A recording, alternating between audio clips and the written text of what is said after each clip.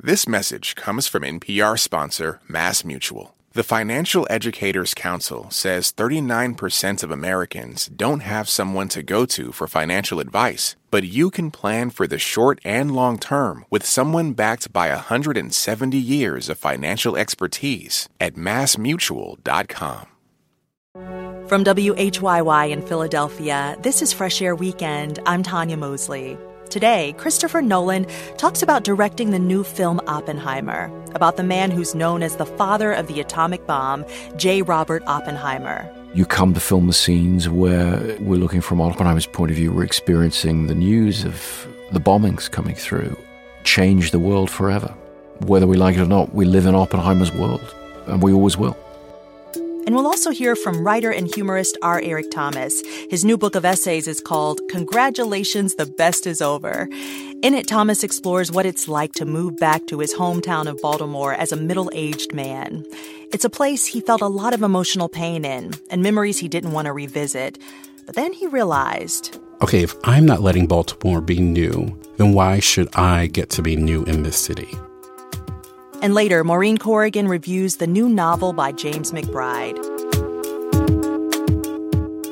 That's coming up on Fresh Air Weekend. This message comes from NPR sponsor Stearns & Foster. To Stearns & Foster, your comfort is their everything. So they've made a mattress that's irresistible inside and out. Every Stearns & Foster mattress is handcrafted. Every stitch, every layer uses the finest materials, like indulgent memory foam and ultra-conforming IntelliCoils for the coziness you want with the support you need. Timeless quality for your most comfortable sleep. Stearns & Foster, what comfort should be. More at stearnsandfoster.com. Moms know the ups and downs of life. It's what makes them great subjects for books. This is one of the things that fiction can do, right? It can give us a window into the battles that each person is waging or facing, but it doesn't mean that we condone her actions. This week on NPR's Book of the Day podcast, we are discussing books centering mothers. So call your mom, then tune into the Book of the Day podcast from NPR. This is Fresh Air Weekend. I'm Tanya Mosley. Terry has our first interview, so I'll let her introduce it. My guest, Christopher Nolan, wrote and directed the new film Oppenheimer, one of the most popular and talked about films of the summer. Christopher Nolan also made the World War II film Dunkirk, as well as the films Tenet, the Batman trilogy, Inception, Insomnia, and Memento. Globally, his films have made more than $5 billion at the box office. Oppenheimer is a biopic about the man who was called the father of the atom bomb, Robert Oppenheimer. He was a theoretical physicist and directed Los Alamos, the secret project in New Mexico, where research was conducted to create the first atom bomb and where that first bomb was designed and tested. When it was detonated, we crossed the threshold into a new world in which humans could destroy humankind. The bomb was intended to end World War II. By the time it was tested, Germany had surrendered, but Japan had not.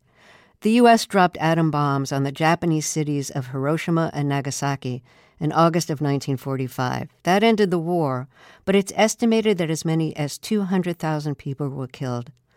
Oppenheimer became an advocate of arms control after the war and opposed military plans for massive strategic bombing with nuclear weapons, which he considered genocidal. He also opposed the creation of the even deadlier hydrogen bomb. In 1954, during the height of the anti-communist era, he was accused of being a risk to national security because of his alleged earlier ties to the Communist Party. He protested at a hearing that culminated in being stripped of his security clearance. Last December, that decision was revoked by Energy Secretary Jennifer Granholm. Christopher Nolan, welcome back to Fresh Air. It's a pleasure to have you back on the show. Thank you. Before we talk about your films and hear a scene from Oppenheimer, let's talk about the writers and actors' strikes, which have shut down new TV and film productions. You're very successful. I doubt you have to worry about better contracts. What does the strike mean to you as a director working with actors? Well, I think as any working member of our business feels, it's a very important time in relationship between labor and management.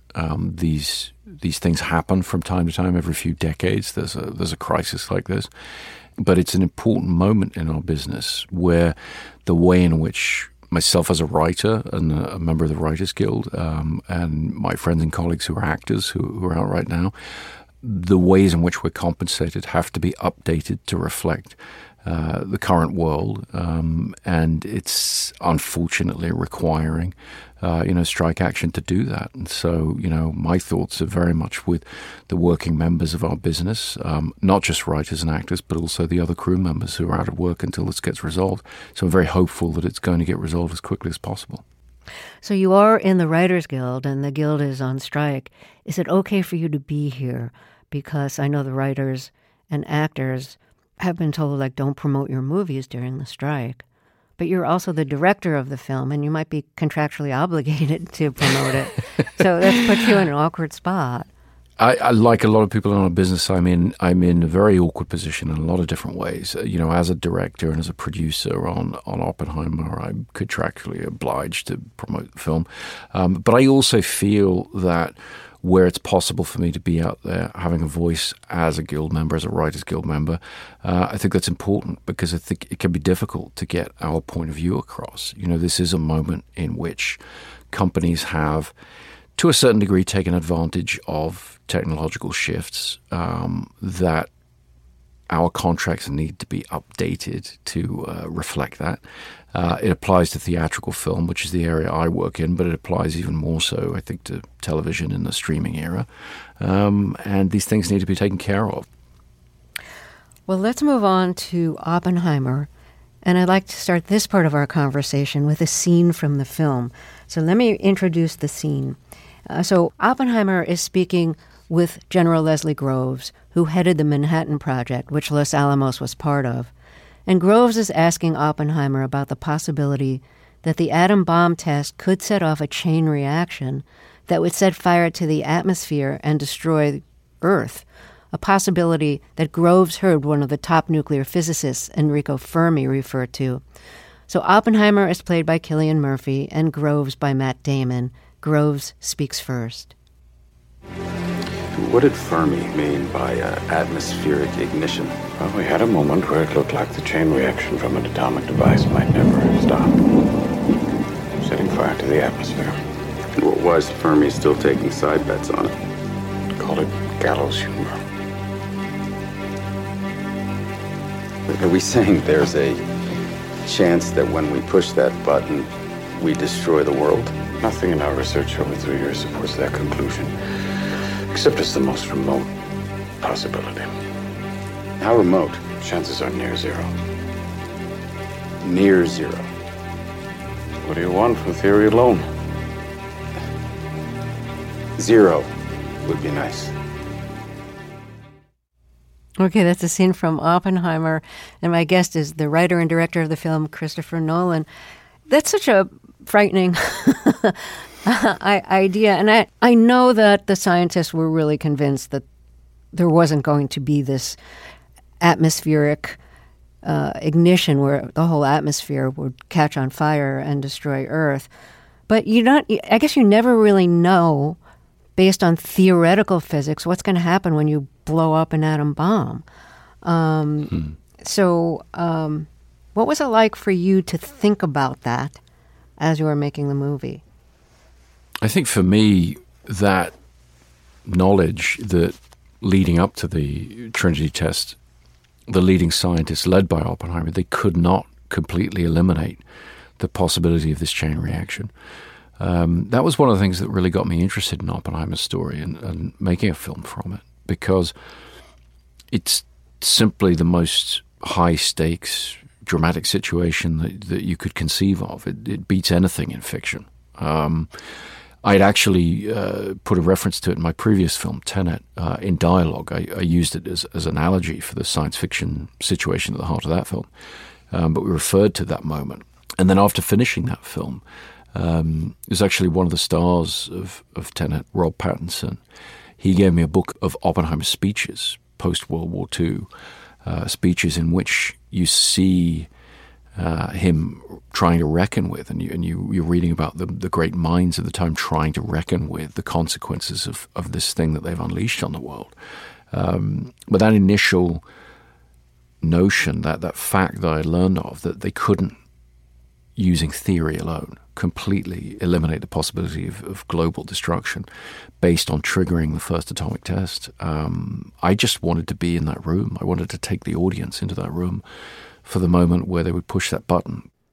So much work went into making the first atom bomb, and so many theoretical physicists were involved, all the calculations, and then you have the reality of it exploding. So the bomb worked. All their work paid off. It was a success. And in the film, all the scientists are gathered and they're applauding. That's before it was actually used for real. Knowing what you know now, how did it feel to watch their enthusiasm, their applause, to film that? It felt very exciting. I felt lost in the excitement of it. And that was really the idea. I mean, at the heart of the film, there's a pivot. And it's really the pivot between the successful Trinity test and then the bombings of Hiroshima and Nagasaki, the actual use of the weapon. And so for me, the focus of the film, it needed to be this build towards the most incredible excitement and tension around that test and whether or not they could pull off this extraordinary feat that they had been drawn into trying to accomplish based on this desperate race against the Nazis to be the first power to harness control or power of atomic weapons. And the Germans had split the atom. The Nazis had the best physicists, or some of the best physicists in the world, at their disposal, and they were trying as hard as they could to make the first atomic bomb. And so Oppenheimer and his fellow scientists, who were called upon by their country, they had no choice. And there's this moment, of course, where they're pushing for years, spending billions of dollars. They've built this whole community out in the middle of nowhere, devoted to this one thing of making this chain reaction happen, making this atomic blast work. And it all boils down to that moment of the Trinity test. And they pull it off. And there's such joy and excitement around that. And I wanted the audience to be caught up in that. I wanted to be caught up in that. But then, you come to film the scenes where we're looking from Oppenheimer's point of view, we're experiencing the news of the bombings coming through. Unbelievably awful and change the world forever. Whether we like it or not, we live in Oppenheimer's world. And we always will. We're listening to Terry's interview with Christopher Nolan. He wrote and directed the new film Oppenheimer. We'll hear more of their conversation after a break. I'm Tanya Mosley, and this is Fresh Air Weekend. This message comes from NPR sponsor BritBox, streaming acclaimed original series you won't find anywhere else. With powerful performances from Jodie Whittaker, Tamara Lawrence, Bella Ramsey, Matthew McFadden, and more. Streaming at BritBox.com/NPR. Do you ever wish you could get your stories in 3 hours rather than 3 minutes? Or maybe you're sick of doom scrolling, getting your news in bits and pieces. That is where Embedded comes in. We bring you documentary series that will change the way you think about things. Find us wherever you get your podcasts. Listen to Embedded for moments that stay with you. I could smell the smoke. I could smell the dust. Voices that resonate. Stories that change the way you think about your life. How did we get here? The Embedded podcast is NPR's home for original documentary series. Listen wherever you get your podcasts. Summer is for going to the movie theater because it's too hot to stay home. It's for driving with the windows down, listening to your favorite music. It's for stretching out while you're on vacation to gobble up a TV show. For a guide to some of the TV, movies, and music we are most excited about this summer, listen to the Pop Culture Happy Hour podcast from NPR. Let's get back to Terry's interview with Christopher Nolan. He wrote and directed the new film Oppenheimer about the man who was called the father of the atomic bomb. He also made the films Dunkirk, Tenet, the Batman trilogy, Inception, Insomnia, and Memento. What era of the nuclear age did you grow up in? Did you have to do like school take shelter drills? Were there bomb shelters where you grew up? Yeah, I mean, it was interesting talking to Steven Spielberg after I showed him the film because he was talking about his experience in the 1960s, Cuban Missile Crisis, all of that, and duck and cover drills. And I was talking about the 1980s, which was very similar in the United Kingdom. There was a lot of fear surrounding nuclear weapons. It was a time of protest. The campaign for nuclear disarmament was at its height of membership. There were protests around Greenham Common, which was an air base in the United Kingdom where the Americans were putting cruise missiles in.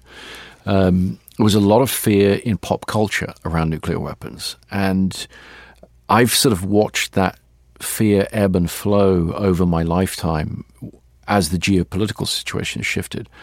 But of course, the danger's never gone away. And it's almost as if, our capacity to be afraid of one particular threat to humanity gets exhausted and we have to worry about something else. And that's not to say that nuclear weapons are the only threat to humanity. I mean, climate change, things like that, they're all kinds of very complicated problems that need to be dealt with and worried about. But nuclear weapons is the one that's never gone away. And nuclear weapons are singular in their ability to instantly destroy life on Earth. And so when I first started writing this film, and I spoke to one of my teenage sons about the subject I was working on, he literally said to me, "Oh, is that really something people worry about anymore?"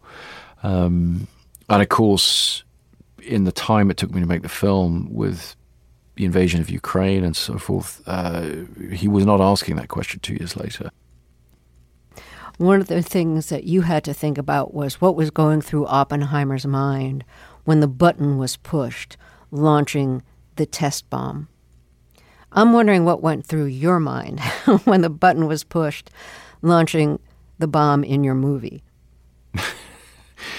I mean, it was an interestingly analogous situation. I don't like to use computer graphics. I don't like to do things with green screens and so forth. So we had engineered a situation whereby we were performing very large explosions for the actors there out in the desert in the middle of the night in the same bunkers they would have been in. And I think that gave all of us some feeling of the tension that would have been there leading up to the Trinity test. In particular because when you do pyrotechnic effects, safety is obviously of paramount importance. And so there's an extraordinary amount of tension and planning around those moments before you trigger those events.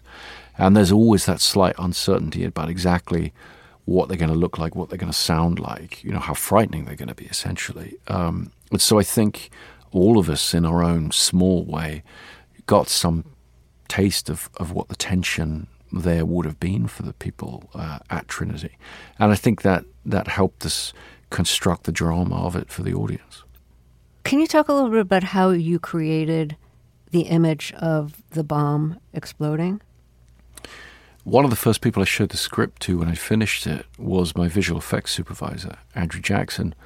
And I showed it to him right away because I said to him, we have to get the Trinity test across. We also have to try and give some insights into the way Oppenheimer would have visualized molecular interactions and how that builds to its ultimate expression in the Trinity test. But I want to do it without computer graphics. And the thing with CG is it tends to feel, even though it's very versatile, it's as animation, it tends to feel a bit safe, a bit anodyne. And it was very important to me that firstly, the atomic interactions that Oppenheimer is visualizing, but then ultimately the power of the device they build itself, the gadget as they called it, that they detonated at Trinity. You wanted it to be the most beautiful, the most terrifying thing simultaneously. So Andrew spent many months experimenting with very small things, very microscopic images that could be filmed to represent bigger things, but then also massive explosions using different forms of explosives, magnesium flares, petrol explosions, black powder explosions, things like that, different frame rates and so forth. So there was just a lot of experimentation that went into it. And what I was very happy about was that the imagery that he was giving me did have the requisite threat, even with its hypnotic beauty. What's your approach to biopics? Like what liberties to take and what to be faithful to?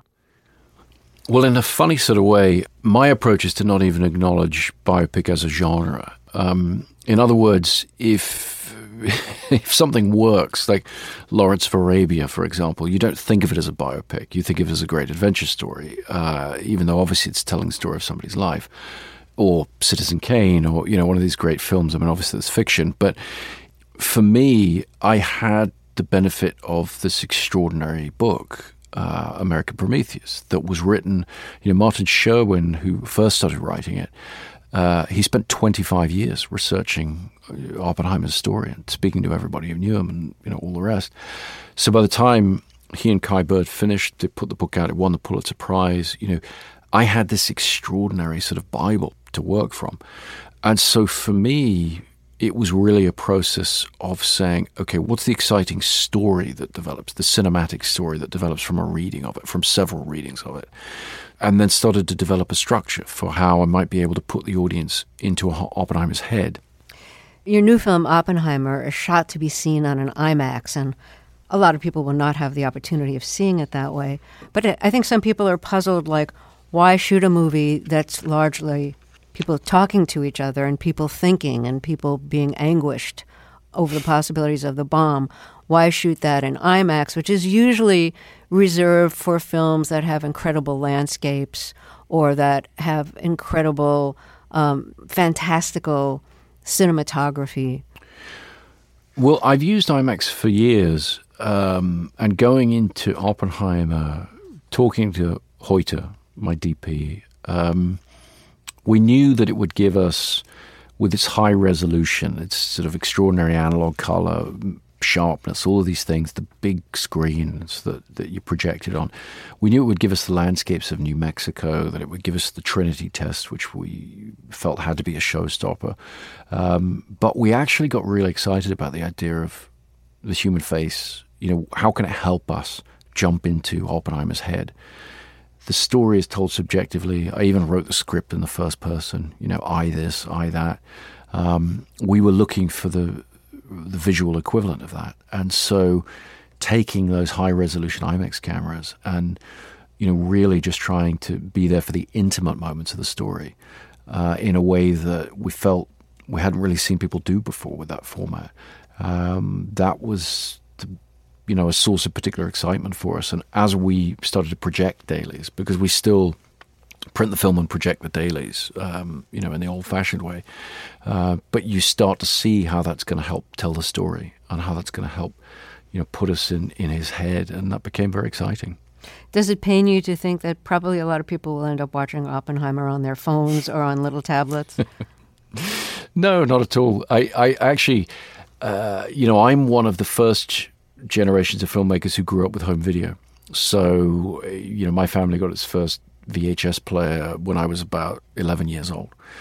And so I've sort of come of age in a world of film where more people are always going to see your film in the home. That's always been the case. But the thing about the way film distribution works is if you make your film for the biggest possible screen and you put it out there in the biggest possible way, firstly, the technical quality of the image carries through to all the subsequent versions of the film that you then master. But also the excitement around the event of the thing, what the thing is. It starts to be defined in the popular imagination by its theatrical release. And that follows right the way down for the life of the movie. So that's the world of filmmaking that I've grown up in, and one that I very much enjoy. I'm interested in your relationship to technology. I mean, you're using state-of-the-art technology, 70 millimeter for IMAX. At the same time, I've read that you don't have really tech cell phone. I think you have a flip phone, maybe. And I think there's other tech things like email, maybe, that you don't use. And so it strikes me as a kind of strange that you'd use such state-of-the-art cinematography, but, reject things like a cell phone. At the same time, I know that there's CGI. You don't like to use CGI because it looks fake to you. So where do you draw the line with technology? Technology is whatever the tools are available to us. So I shoot my films on celluloid film, preferably IMAX celluloid film, because it's the best analogy for the way the eye sees the world. So it gives you the highest possible quality. for me, it's about using the best tool for the job. So, for example, sometimes I get asked whether I still, edit on film. And I've never edited on film. I've always edited on the computer because it's the only practical way to do it. But then when we finish the creative process of editing, we cut the film up, we cut the negative up, we glue it together, we print from there. And that's the finishing process. And so for me, the approach to technology is always about how can it help you? How can it help you do something better? And I've always liked not having a smartphone in my pocket because it just sort of means when you get those pockets of time, when you turn up early for a meeting and you're waiting for somebody or whatever, you spend a bit more time thinking and just, I suppose using your imagination in a way. And for me, with the amount of work that I try to do and figuring out what the next project is, advancing different things in my mind, having those pockets of time is actually pretty valuable. I've also got a terribly addictive personality, and I think if I had a smartphone, I'd spend the whole time, just on it and, absorbed in it the way I see a lot of people absorbed in it. So it's something I never started doing, and now it feels a bit of a superpower that I don't have one. So I'm going to try and maintain my allegiance to the dumb phone or the flip phone. Thank you so much for coming back to our show. Sure, thank you for having me. Christopher Nolan wrote and directed the new film Oppenheimer.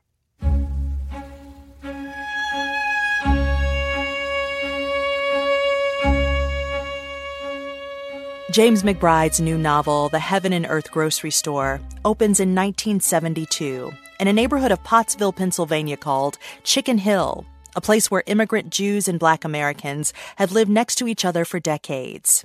Our book critic Maureen Corrigan says that the story that follows is an all-American mix of humor, horror, and social history.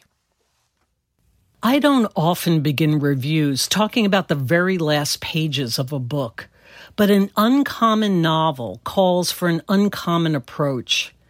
In the acknowledgments at the end of his new novel called The Heaven and Earth Grocery Store, James McBride cites as his inspiration a camp for what was then called handicapped children outside Philadelphia, where he worked every summer as a college student during the 1970s. The remarkable camp director, McBride says, taught him lifetime lessons about inclusivity, love, and acceptance, all without pontificating. McBride tried and failed for years to write about that camp. Eventually, it morphed into a novel about Pottstown, Pennsylvania, and a historically Black and immigrant Jewish neighborhood called Chicken Hill.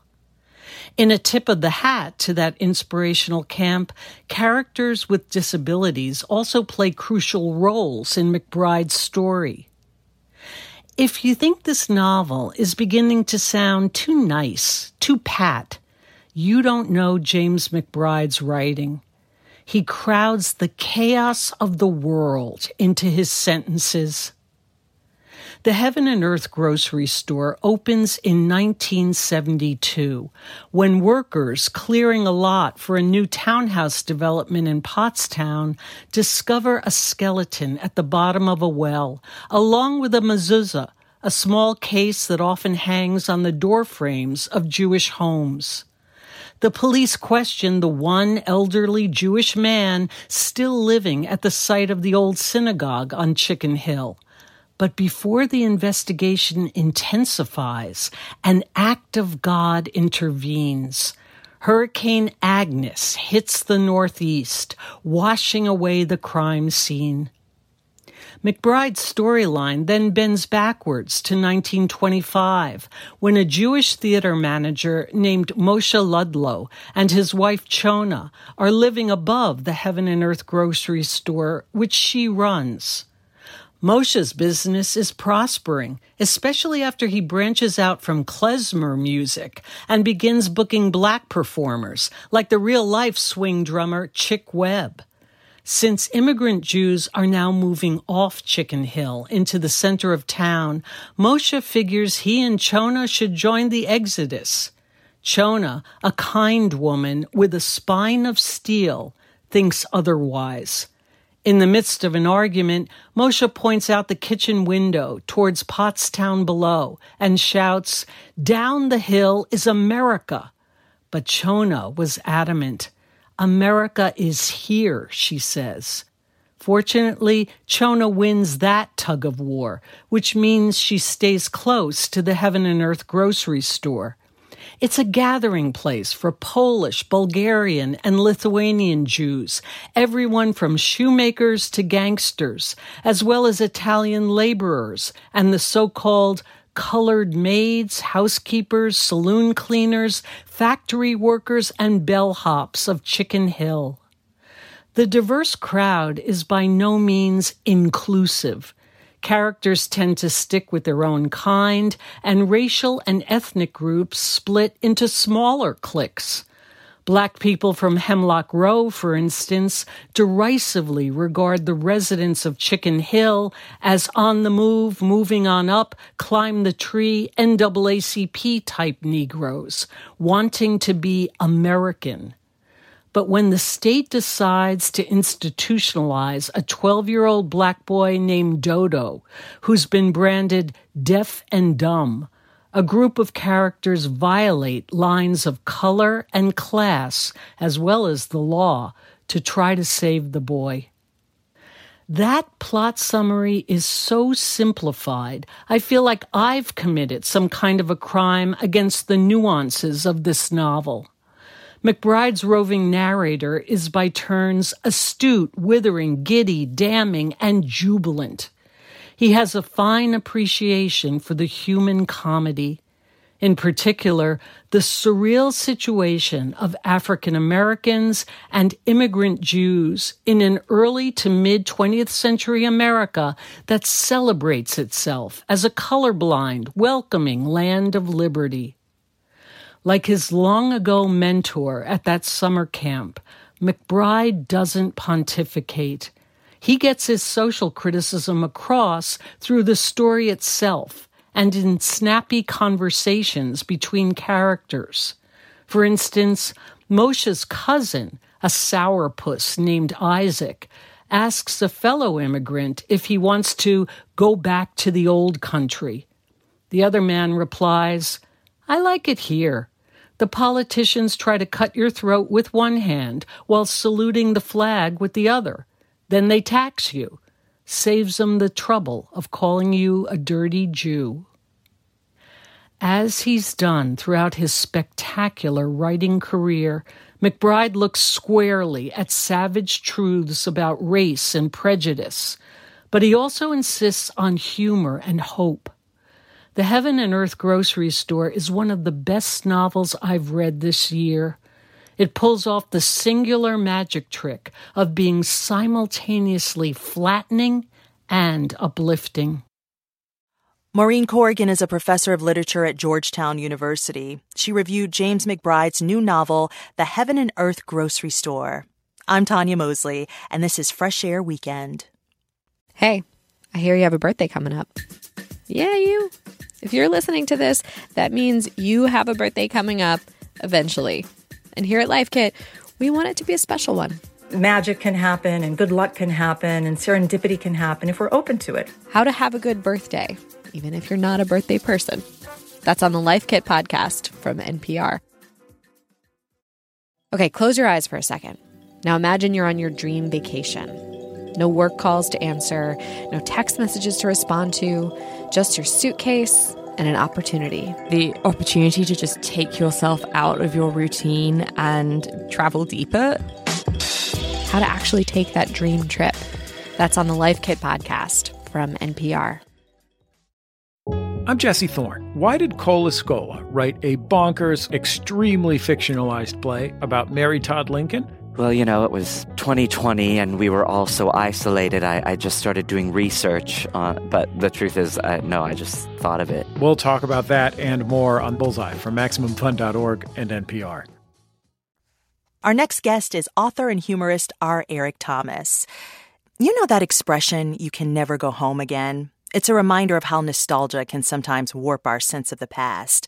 R. Eric Thomas's new book explores what it actually feels like in practice to go back to the place where you were born, especially when your relationship with that place is complicated. The book is called Congratulations, the Best is Over, and it's a series of humorous essays recounting Thomas's journey back to his hometown of Baltimore. After going off to college, Thomas thought he'd left the city in the rearview mirror until his husband got a new job there, forcing him to wrestle with the life and version of himself he thought he'd left behind. R. Eric Thomas is a television writer, playwright, and author of the best-selling book Here for It, or How to Save Your Soul in America, Reclaiming Her Time, The Power of Maxine Waters, and the young adult novel Kings of Be More. Thomas is also the long-running host of The Moth in Philadelphia, and previously a senior staff writer for Elle Online, which he wrote the popular Eric Reads the News column.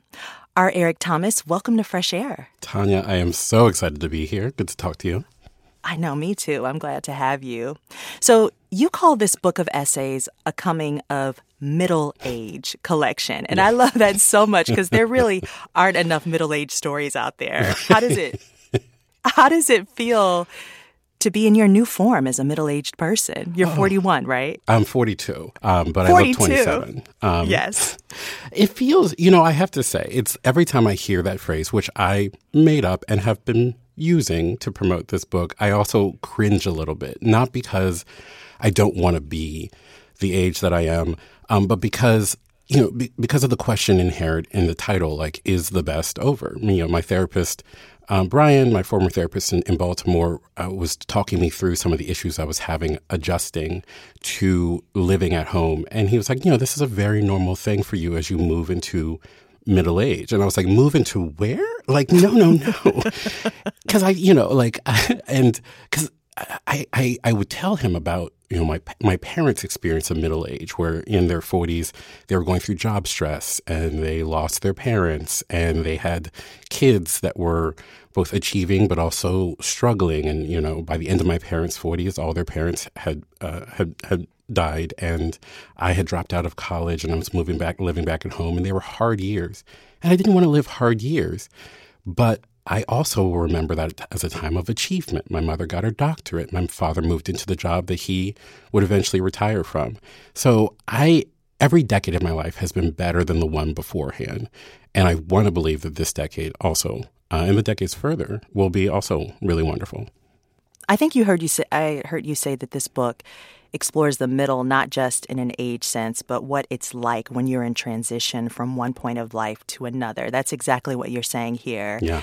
And so your move from Philadelphia back to your hometown of Baltimore after your husband takes a job as a pastor there was one of those big transitions. It was very much a middle space that you were in. This was a big deal because you used to actually say, I don't even want to move back to Baltimore to be buried, which is a very powerful statement. Yeah. Well, and I hesitated to put that in the book, but it was true. And of course, it ended up on the book jacket. So, but it is where I begin in this story. And you always have to go someplace in a story. And the place I began was in this really fraught relationship with the city. And it's not the city's fault, but Baltimore is a city that has gotten a pervasively bad rap. And I knew that as a resident. I knew that as somebody who lived on a block where they would film the television show Homicide and the television show The Wire. And so, not only was my block a place that had been redlined into desolation and disrepair, but it was so convincing as a place of no hope that it was used as a Hollywood backdrop for a cautionary tale for years on television. And so I thought to myself, when I got out of Baltimore and moved to Philadelphia and found myself through storytelling, through community, through therapy, and eventually through love, I felt for a while that if I went back to Baltimore, I would lose all that, like a spell breaking. And then I found myself there with my husband, with the person that I found in Philadelphia. And I was surrounded by the ghosts of the person that I used to be. And I would tell him these stories as we rode around town. I just point to things and say, oh, that's where I was, in an attempted carjacking. And, I had a really bad experience here. And I got thrown out of, this cab here because they didn't want to go to my neighborhood. It was too dangerous. And David was like, David's my husband. He was like, did you know that every story about Baltimore is the saddest thing I've ever heard? And I was like, I'm just making color commentary. But I needed to find new stories, and that's the journey I go on in this book. This area that you grew up in, as you said, it had been redlined for more than 40 years. Did those depictions that you saw on television, in The Wire, for instance, did they feel accurate or affirming, or was it hard for you to watch?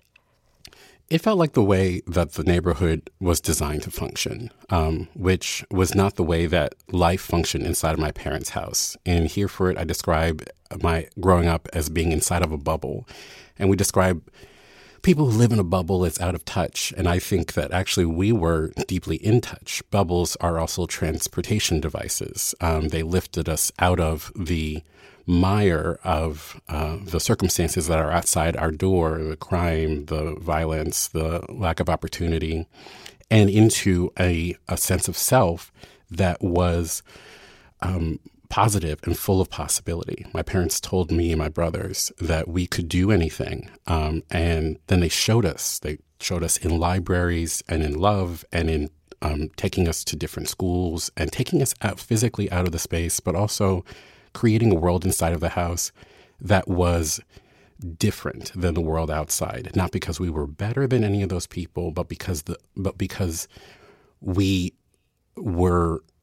It was important for them for us to have a different narrative. So when I would watch The Wire, I had this weird experience. I came back right after college and I was substitute teaching and I didn't know what I was doing and I was so miserable.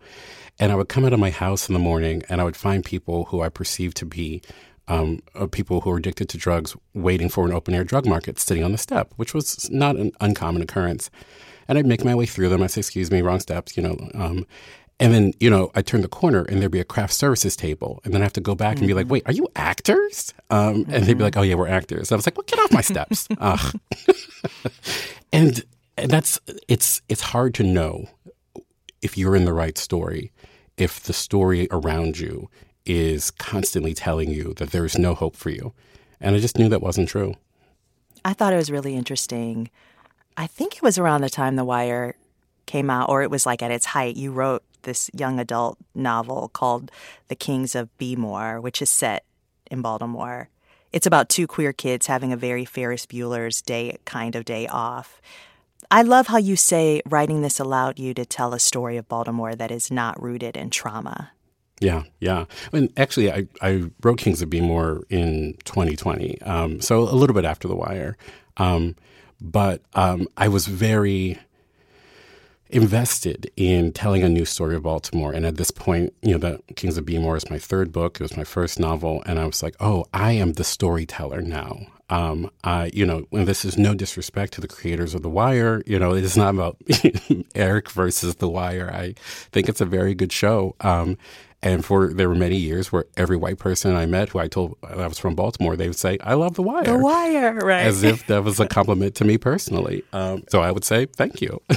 But Kings of Bmore is an opportunity to tell a different story. And it isn't, I don't see it as wish fulfillment or fantasy. I see Baltimore as a city of art and music and food.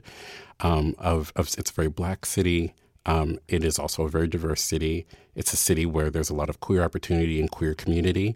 And I wanted to give that to readers, and I wanted to give it to two Black teens who don't experience, homophobia inside of the book, who aren't experiencing racism inside the book. And it's not like it doesn't exist. It is very much a part of the world because they live in the real world.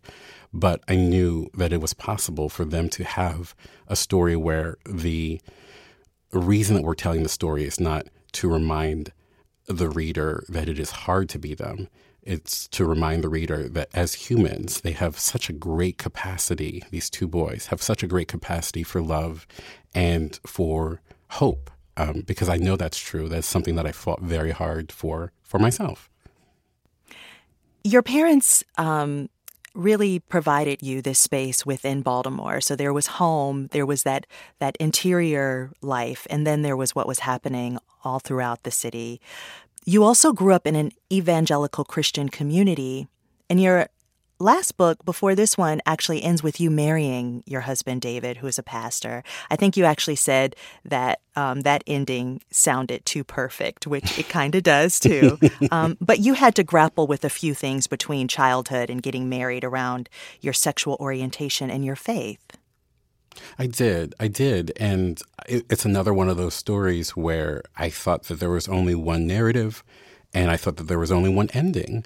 And, you know, the church that I grew up in, not only was there very negative messaging around LGBTQ people, but there was also this narrative that I intuited that was about suffering and that we deserved to suffer. And I looked around at these people that I loved so much. It was an all-black church, and most of the people were, you know, lower middle class or lower class. And I said to myself, I think some of this suffering is not actually rooted in sin or in our inherent badness. I think some of this is actually systemic. I didn't have that word back then. I was 13.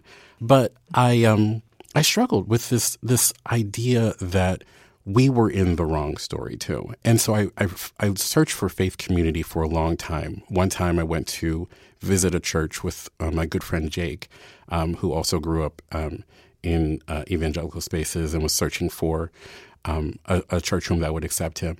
And we found this church that was open and affirming, and we went, and everybody was wearing a rainbow pin, and they were so excited to see us. And we had accidentally dressed exactly alike, and so we looked like boyfriends or missionaries, or I don't know, maybe missionary boyfriends. And we weren't. We were just friends. And we were like, oh, you know, it's great that you have a lot of gay people here. This is wonderful. And they were like, oh, we don't, but we really want to. And that was lovely, but we wanted to be in a space where we actually were both welcomed, wanted, but also we already were. And that's what I found when I found David's church. The conflict, of course, about finding a church that was open and affirming and had a queer pastor and many other queer people is that then I had to decide, do I want to be a congregant or do I want to be a boyfriend? Because you can't be both. So you can't be both. No, you know. And so then I was like, oh, what a rom-com dilemma I'm in. And so what then do you I did mean nothing. You can't be both? Well, you know, David would not date a congregant, which is, I think, morally right and spiritually healthy. And so if I was going to him for spiritual guidance, for mentorship, for community, then I couldn't be pursuing a romantic relationship with him. He has very clear ethical boundaries, which is new for me. I was like, ethics? Oh my goodness. What? And so, like, you know, we met at a panel at the LGBT Community Center, and I was so compelled by him and his ability to tell stories. And I was like, I want to go to your church, which I didn't know put up all the guardrails. And so he gave me his business card, and I was like, okay, well, I can't text emojis to this and, you know, good morning, boo. You know, I can't do that. So I did nothing. But then he showed up at a one-person show I was doing, a storytelling show it was called Always the Bridesmaid, and it was about a search for God. The tagline was Search for God, Boys, and Baked Goods. And it was just about how I wanted to find a religious community and I wanted to find love. And sitting right there in the audience, I found both. So you all found this community in Baltimore through your husband's church. And I'm also wondering how that was their interaction with your family's church as evangelical Christians as well. You said they weren't going to the same church that they did that you grew up in, but did that come together in a way that felt like you could be a part of a larger community, the one that you grew up in a sense, that involved your parents, and this new place that you found? Well, it's fascinating to me because as I've gone on this journey of writing books, I have had different experiences where I've done book events and people from the old church and people from my parents' new church, which is more progressive, and people from David's church, which is very progressive, have all sort of been in the audience. And I look out and I think to myself, like, oh, is this church too? And I am I am of the belief that sometimes church is the building. Sometimes it is the walls and the door and the stained glass and the choir loft and the smell of perfume and old hymnals. And that's great. That's a wonderful sensory experience. But sometimes church is literally wherever the people are. And so church for me sometimes is a Beyonce concert or a gay bar on a great night or a car ride with one or two other people where we're really connecting with each other. And so I think I kept looking for the building that I was supposed to walk into where they would say, "You are home." And I don't know that building exists.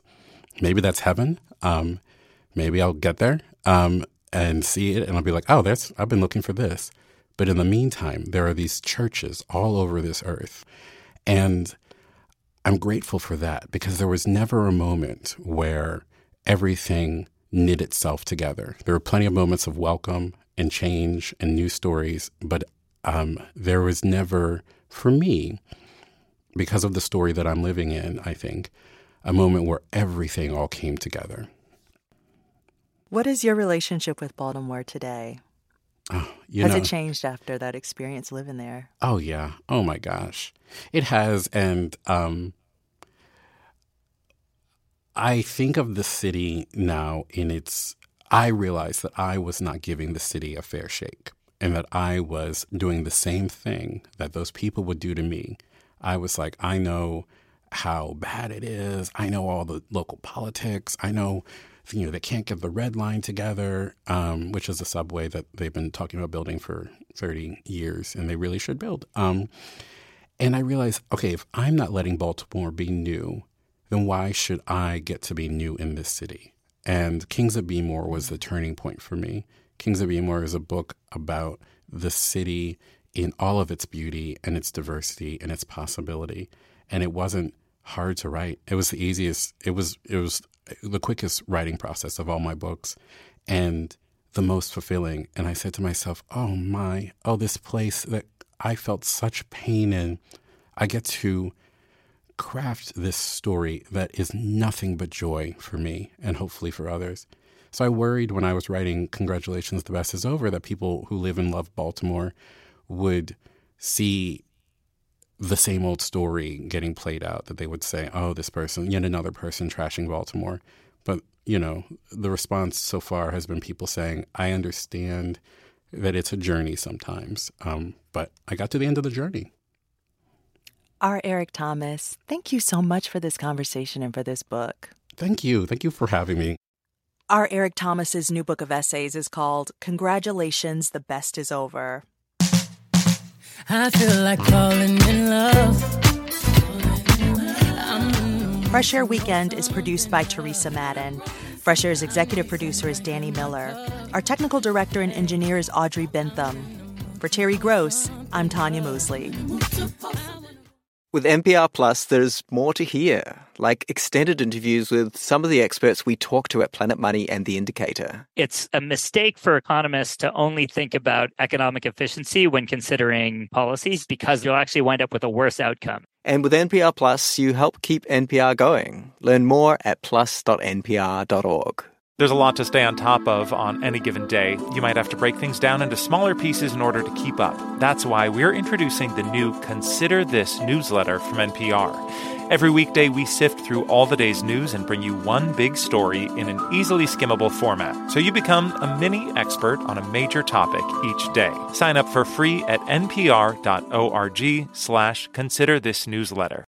From the campaigns to the conventions, from now through Election Day and beyond, the NPR Politics Podcast has you covered. As Joe Biden and Donald Trump square off again, we bring you the latest news from the trail and dive deep into each candidate's goals for a second term. Listen to the NPR Politics Podcast every weekday.